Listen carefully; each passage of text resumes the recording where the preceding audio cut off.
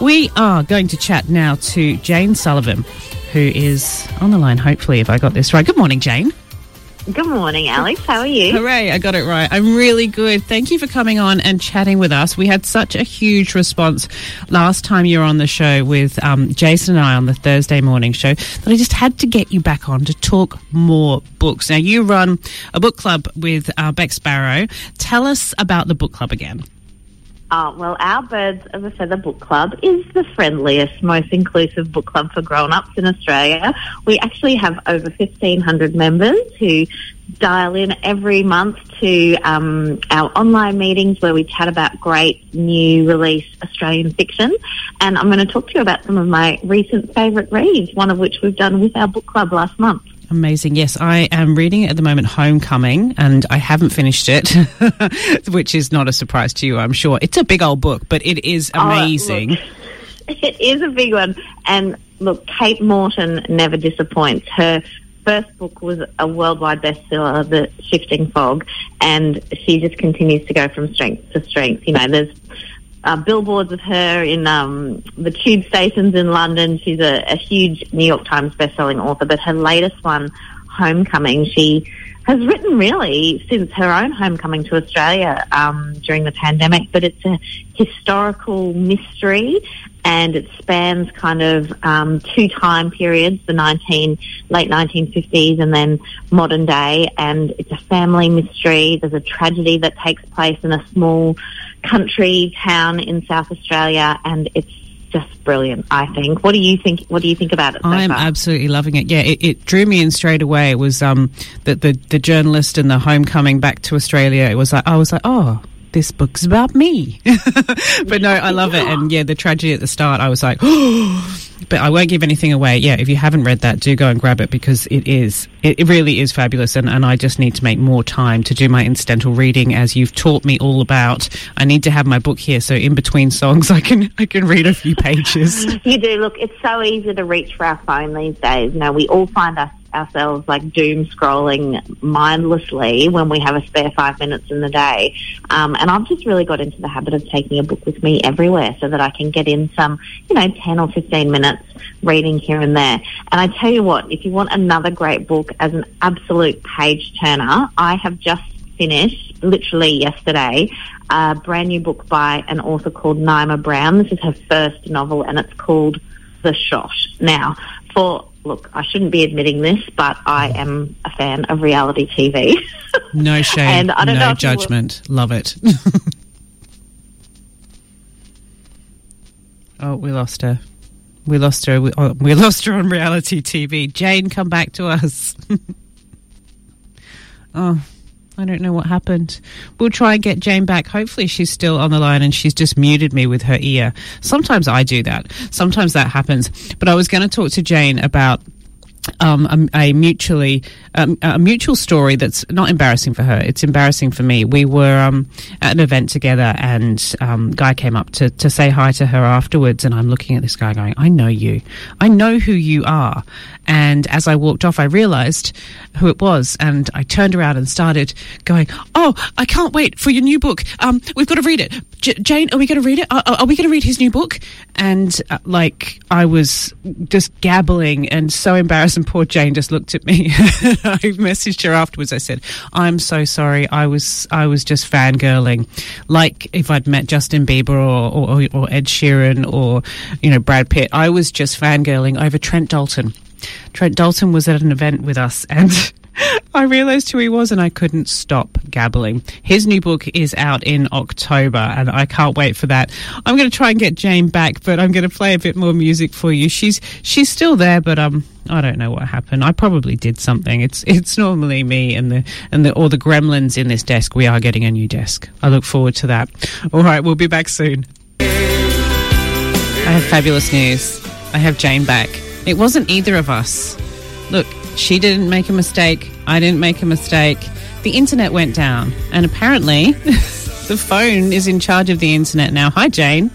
Hi, Alex. I was really starting to think that you didn't like my book review. I love your book reviews. I'm so sad that we only got halfway through talking about The Shot, and I started gabbling on about Trent Dalton.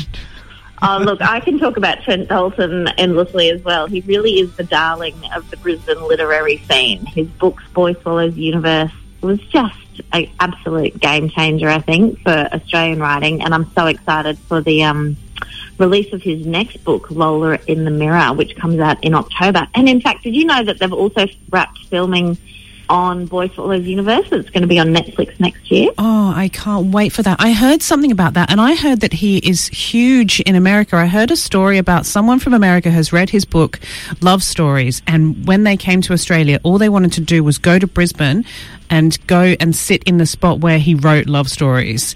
And that's how huge he is. We're going to have to start a petition or something for a statue of him there, because already that's a tourist spot where he wrote that book. Yeah, it's huge apparently. Yeah, it really is. And he has this ability to write so beautifully, both fiction and non-fiction, because I love love stories as well. And in fact, it was the book that we used to launch our Birds of a Feather book club, and he came along to our Zoom meeting, and he was just so gracious and so generous with his time. And it's really, he's a wonderful writer. I'll read anything that he releases, absolutely. Oh, good. Yes, I can't wait for his next one. And if I ever see him again, I will try not to be too fangirly next time. I'll try and play it a bit more cool. Play it cool. I can't promise, actually. It's not going to happen, is it? Right, we were talking about The Shot by Naima Brown? Naima Brown, that's right. So she is a journalist, but this is her first novel. She's written for The Guardian, and she's worked on reality shows before. And I think it was her experience working on a reality show that inspired her to write this book. So I don't know how much of the blurb that you got before that I was talking about, but basically it's about a young woman. She lives in a small town in Florida in America, and she has her heart broken on graduation day. Her boyfriend goes off to bigger and better things, moves out of the small town they live in, and she sort of feels like she's wasting away in this small town, and she's offered the opportunity to go on a reality show and have a total body transformation, TBC, literally from top to toe, to be made into a different person, and then have a shot at winning her ex back. And it's about reality TV. It's about how we see ourselves, the importance of, what's inside versus what's outside. But it is such a page turner, and there's amazing twists. And it also probably goes into the ethics of, what ends up on the cutting room floor when they're editing a reality show, because I'm sure you can imagine, we've all watched The Bachelor and The Bachelorette, haven't we? We know that those characters we watch it totally for the villain, constructed. And the villain afterwards says, I don't know why I was the villain. I'm a nice person. Like, you signed up for Absolutely. So I think it's a great book for anyone who wants something that's really fast-paced and edgy. I think they'll love this book, The Shot by Naima Brown. Oh, I love that too. And I've got another one on my nightstand, The Secret Life of You. This is another one.